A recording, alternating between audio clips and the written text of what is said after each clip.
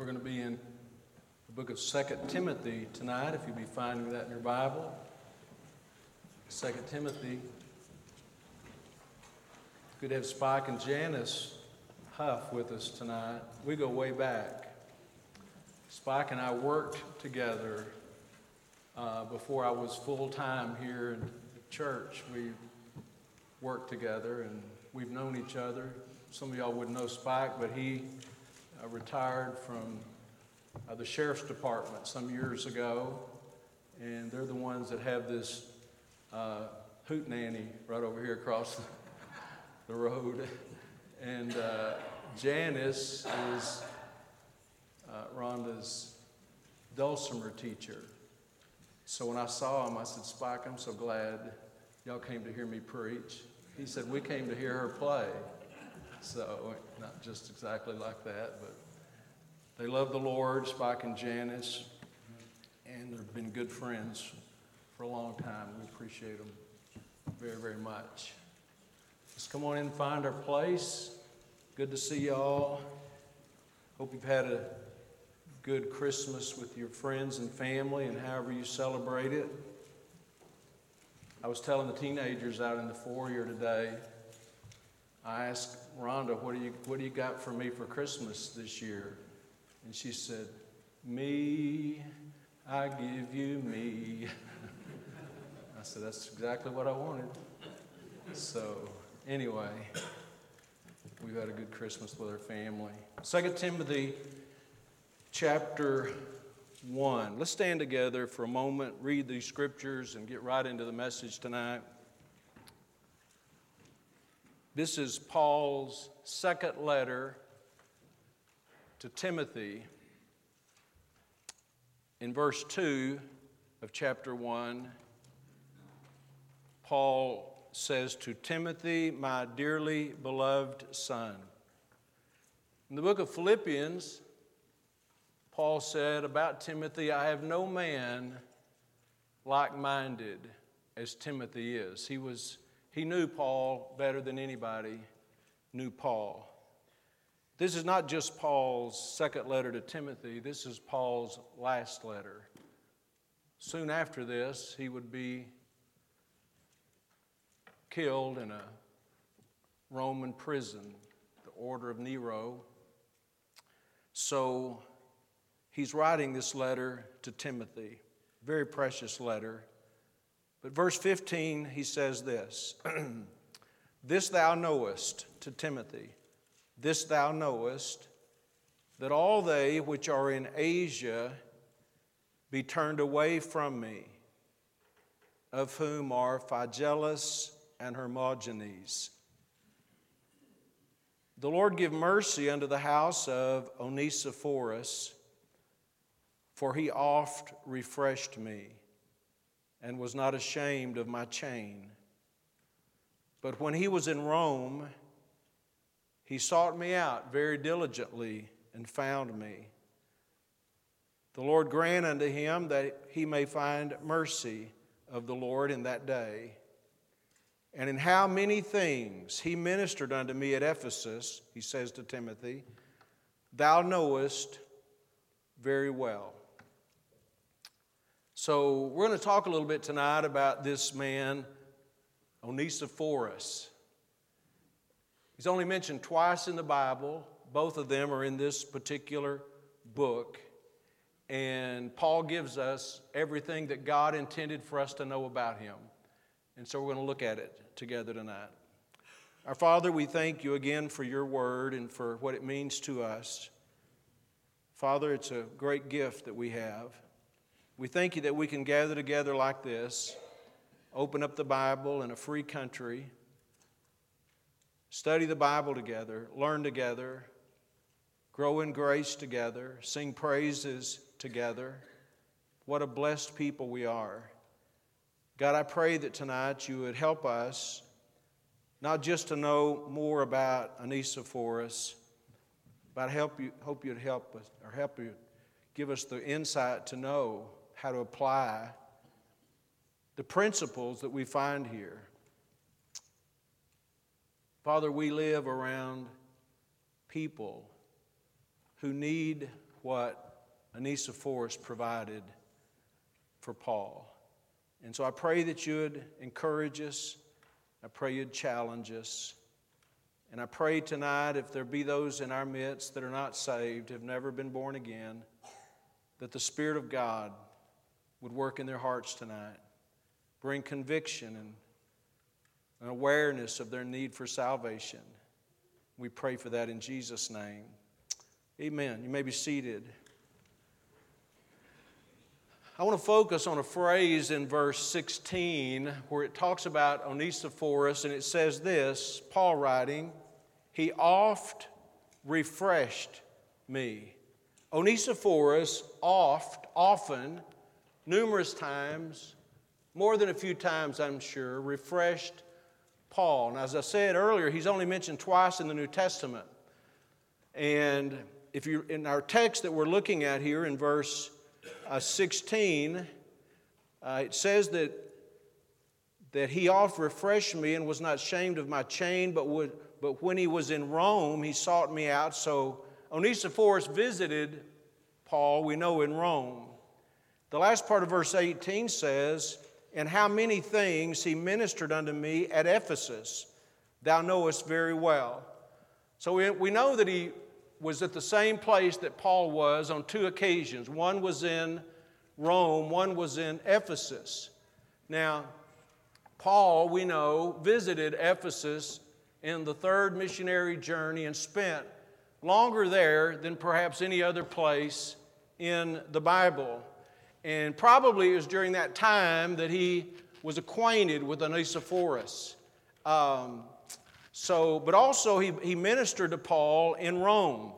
We heard this morning as Brother Jedediah was teaching in the Sunday school hour about Paul's prison epistles, how he wrote letters when he was in prison. And he writes this letter here, 2 Timothy writes from prison.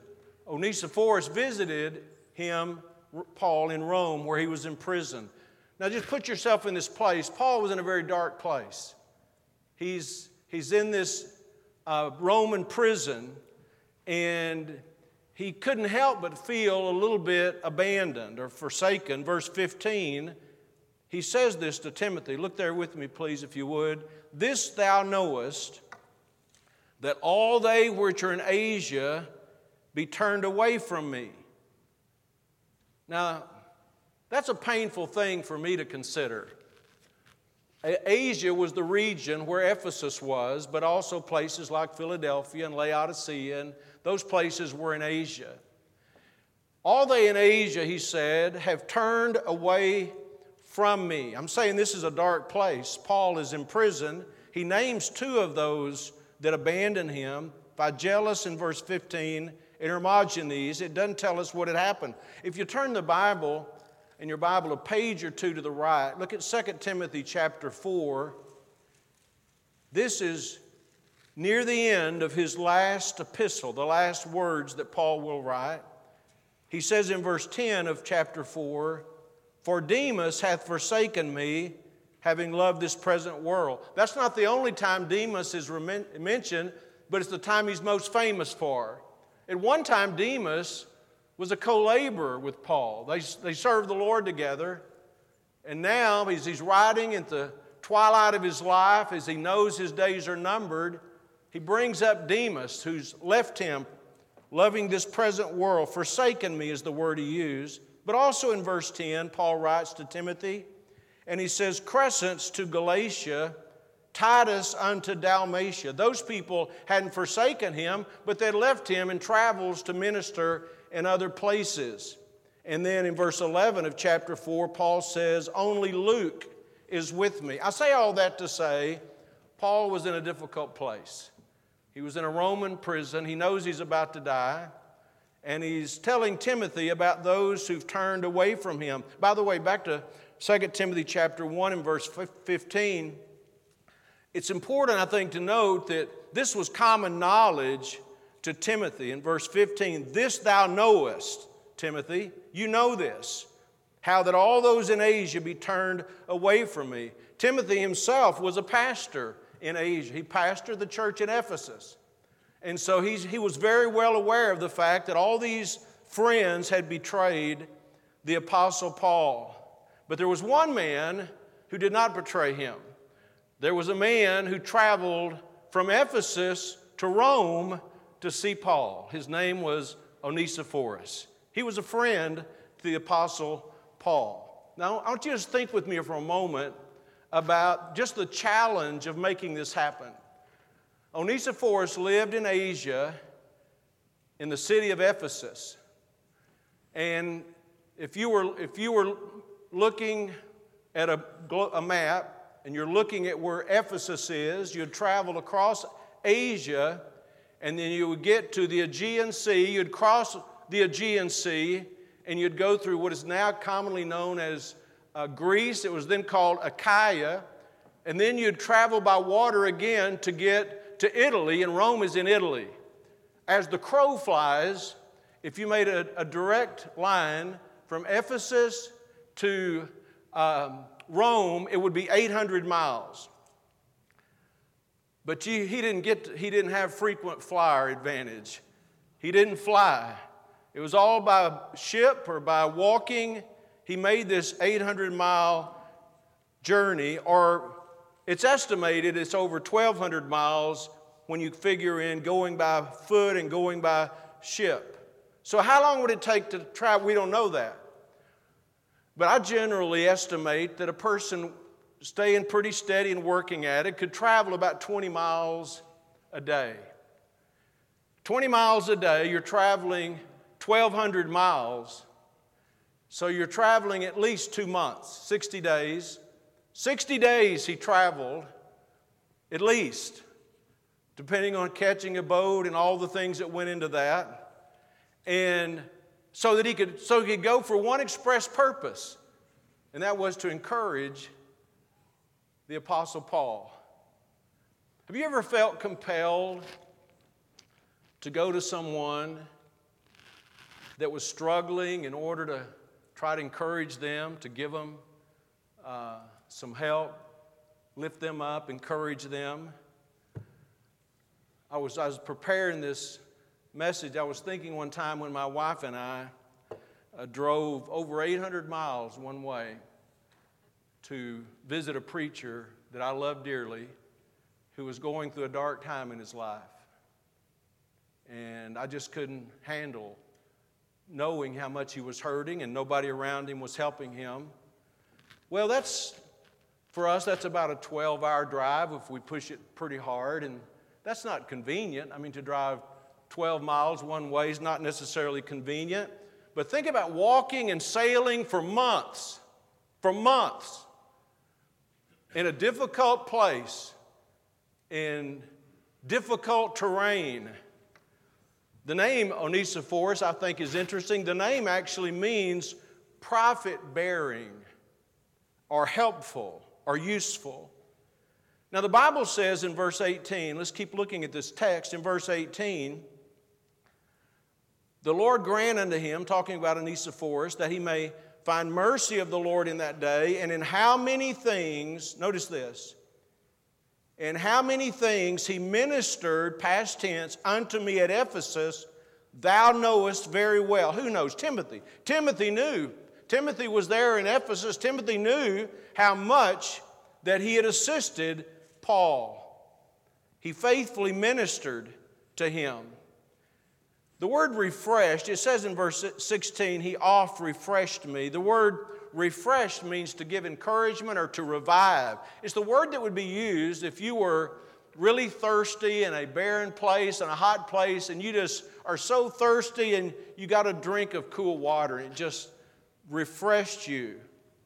It's an interesting thing. I'm not going to go through it tonight, but I found it fascinating that Paul used the word refreshed 7 different times in his writings in describing a small group of people that were used to refresh him. There's several things about that I think are very interesting. And one thing about it that's very interesting is that I'm persuaded just by my own experience that a lot of people, if they knew Paul, they would think, why, Paul doesn't need encouragement. Paul has revelation directly from God. Paul is being used to write most of our Bible. Paul's been greatly used. Paul doesn't need any encouragement, and yet Paul, 7 different times, named people that God used to refresh him. Refreshing is the act of helping to strengthen a person. You know, we heard this morning in Sunday school, and it's very true, that it takes God to strengthen us on the inside. And we ought to pray for people to be strengthened in their inner man. But one of the things that God uses to refresh people is other people. This is in our Bible. Onesiphorus had repeatedly refreshed him. Look what it says in verse 18. How many things he ministered unto me at Ephesus, thou knowest very well. Thou knowest right well. Now, we don't know why Onesiphorus did this. Let's just think about it tonight. Why did he do this? Why would he do that? Why would he travel such a long distance? And I'm thinking that he probably considered himself indebted to Paul. I mean, he's from Ephesus. God used Paul to bring the gospel to Ephesus. The church in Ephesus, which was a strong, vital church, the church in Ephesus was the fruit of Paul's ministry. That church probably felt an obligation or some kind of a sense of, duty to help this missionary evangelist. So it's an interesting thing when you look at it. Paul ministered to Onesiphorus when he was in Ephesus, and Onesiphorus ministered unto Paul. Isn't that an interesting thing? You know, the ministry goes both ways. It's not just one way, it goes both ways. And later, after he was in Ephesus, he made this arduous trip to Rome to give aid to Paul. If you look in verse 17, it tells us that finding Paul was not an easy task. Verse 17 says, but when he was in Rome, when Onesiphorus was in Rome, he sought me out very diligently and found me. Now, we don't know how long that took. We don't know what was involved. It wasn't like it is now. You couldn't just get a phone call or where are you at? I'll meet you at the Starbucks or whatever the case might be.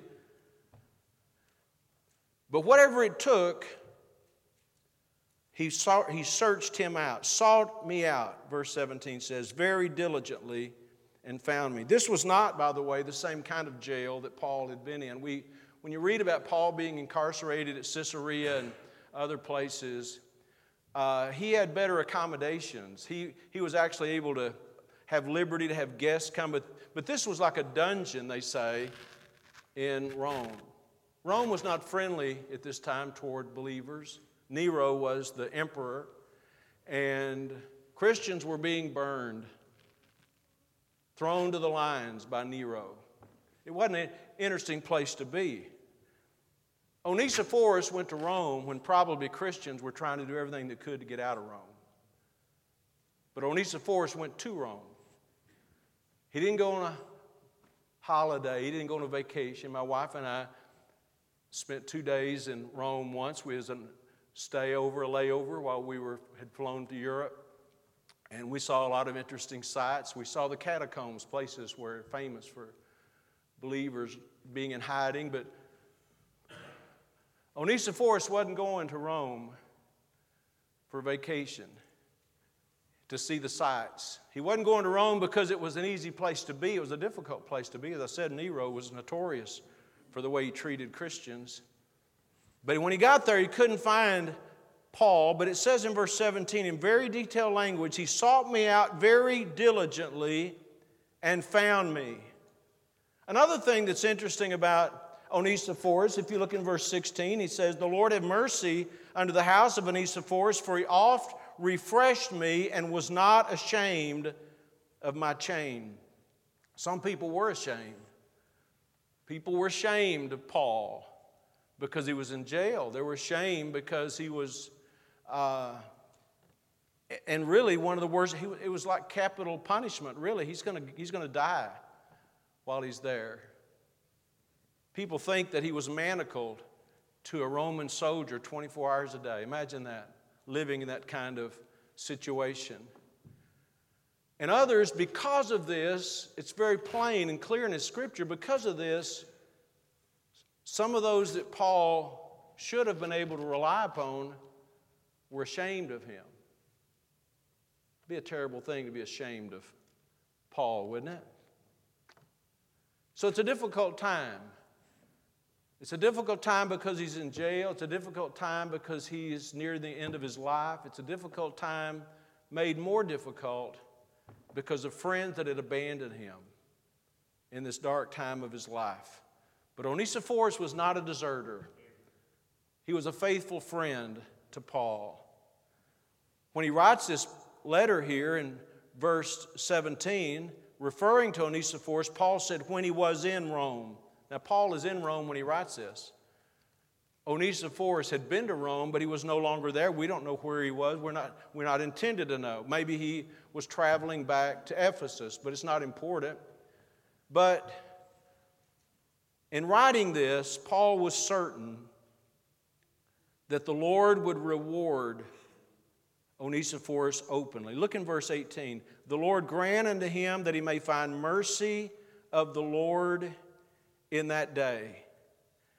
He was confident that the Lord would reward him for his faithfulness and his friendship. And it even talks about the family. Look in verse 16. The Lord give mercy unto the house of Onesiphorus. Not just Onesiphorus. Not just that he would be rewarded or blessed, but that his house, his family, those of his household. No doubt the family of Onesiphorus suffered just like Onesiphorus sacrificed. For one thing, they remained in Ephesus. He traveled a long way. Imagine, wife, if your husband said to you, I just feel like I need to go see Paul. Well, how long have you been gone? Well, I don't know. Months, maybe a year. So the family, you can see how the family would be impacted by his decision to make this gesture, this trip to help the Apostle Paul. So they were willing to stay at home, and he was willing to leave his family for this time to help someone in need. I love the language of verse 18 when the Lord uses Paul to write, the Lord grant unto him that he might find mercy of the Lord in that day. He wasn't promising Onesiphorus a reward. He was just stating something, that he had confidence that God would bless him. By the way, I believe God blesses those who try to be a blessing to other people. So tonight, I want us just to take this man, this biographical sketch of a person that doesn't really have a lot of attention in the Bible, and use him to speak for just a few moments about the ministry of encouragement. He's a good example of that. Because I'll tell you, there's a great need for people to be more like Onesiphorus was. People who are willing to search out those who need encouragement. You know, to refresh others, you've got to reach out to others. To refresh others, you've got to break out of your comfort zone sometimes. Last night was a great night in my life, a memorable night in my life. For the first time ever, I watched It's a Wonderful Life all the way through. Just makes me want to tear up thinking about it.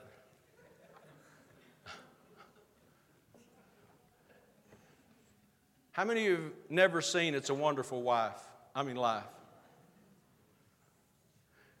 In the beginning of the movie, there's a senior angel that says to Clarence, who's an angel with special needs.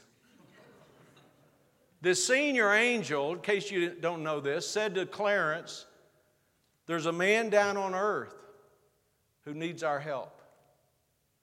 And Clarence replied, splendid. Is he sick? And the senior angel said, no, worse. He's discouraged. There are a lot of people that get discouraged. If we'd be honest with ourselves, everybody gets discouraged every once in a while. People were deserting Paul when he was in a bad place. If you've ever needed encouragement, and someone was an Onesiphorus to you, you know what encouragement can mean. In another place, Paul wrote this to the Corinthians. Think about these words. I'm glad of the coming of Stephanas and Fortunatus and Achaicus. I'm glad at their coming, Paul writes, for that which was lacking on your part, they have supplied, for they have refreshed my spirit. Wouldn't it be something to think that you could refresh the spirit of someone like the Apostle Paul? Again, I have to say this because I think it gets overlooked. I think there are a lot of people who would be Christians, read their Bible regularly, but never would dawn on them that people, even like Paul, people like Paul need refreshing. And every leader, every pastor who ministers to others benefits from those who minister to them. Onesiphorus endured great inconveniences. I'm sure he endured possible dangers. Just thinking about the atmosphere, the climate in which he made this trip, to be a refresher. I don't know what keeps us, and I put myself in that, I don't know what keeps us from stepping out of our comfort zone more to encourage others. But sometimes I think we just get too wrapped up in ourselves, too wrapped up in our fears, maybe afraid of how people might respond to us. So I want to ask you tonight, who do you know who needs an Onesiphorus? Who do you know that could use a word of encouragement? And my goal tonight is just to challenge us all with this possibility.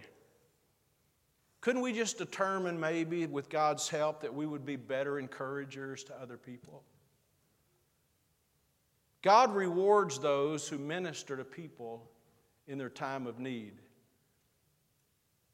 We don't know exactly for sure who wrote the book of Hebrews. It may have been Paul. But Hebrews chapter 6 says this, for God is not unrighteous to forget your work and labor of love, which you have showed toward His name, and that you have ministered to the saints and do minister. This matter of Paul saying to Timothy, I'm trusting Timothy. You know how much he helped me at Ephesus, and I'm trusting that God's going to reward him. But the writer of Hebrews says God would be unrighteous not if he would forget or not to remember those who've ministered to the saints and do minister. I'm often encouraged just to see people in our church who reach out to encourage other people, minister to other people, help other people. It's what we ought to do. It's what we should do. It's what God wants us to do. I had a man come to the office this week. I won't tell you who it was. Unannounced, came in and won't know if I was busy, and I wasn't, and didn't do anything but just walk around the desk and give me a hug. Say, I appreciate you. You know what? Things like that go a long ways to help people.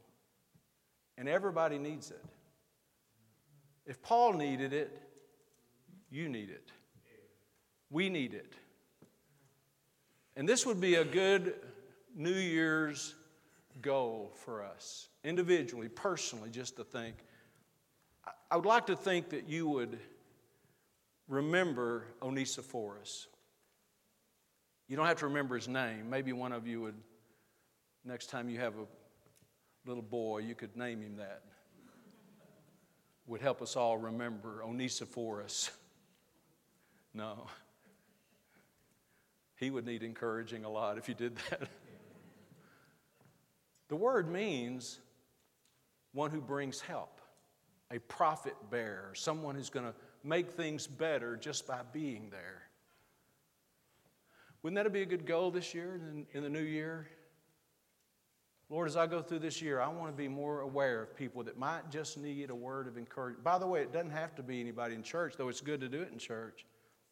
It may be the person that waits on you at a restaurant, or someone who lives near you, or somebody in your distant family or a relative, or whatever the case might be. Paul said, he oft refreshed me. He didn't just do it once. It was a way of life for him. Let's bow our heads together tonight for prayer. With our heads bowed and our eyes closed tonight, I have preached intentionally to Christians, to believers. But you may be here tonight and you're not a believer. You're not a Christian. You've never been born again. God loves you. Jesus died for you. He wants you to have a relationship with Him. If you don't know Him, you could come to Him tonight. We're here to help you. We can't save anybody. I can't save people. The church can't save people.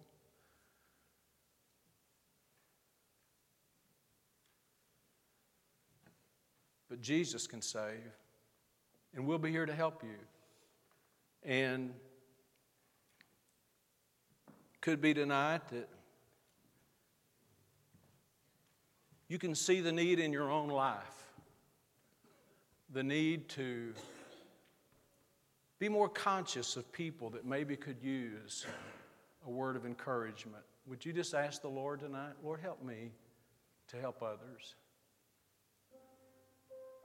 Our Father, as we pray this evening, we thank you for your word. We thank you for the people we get to know in the Bible and the things we get to know about them. And Father, we know that in getting to know them, we get to know ourselves. Lord, help us tonight to be more like Onesiphorus.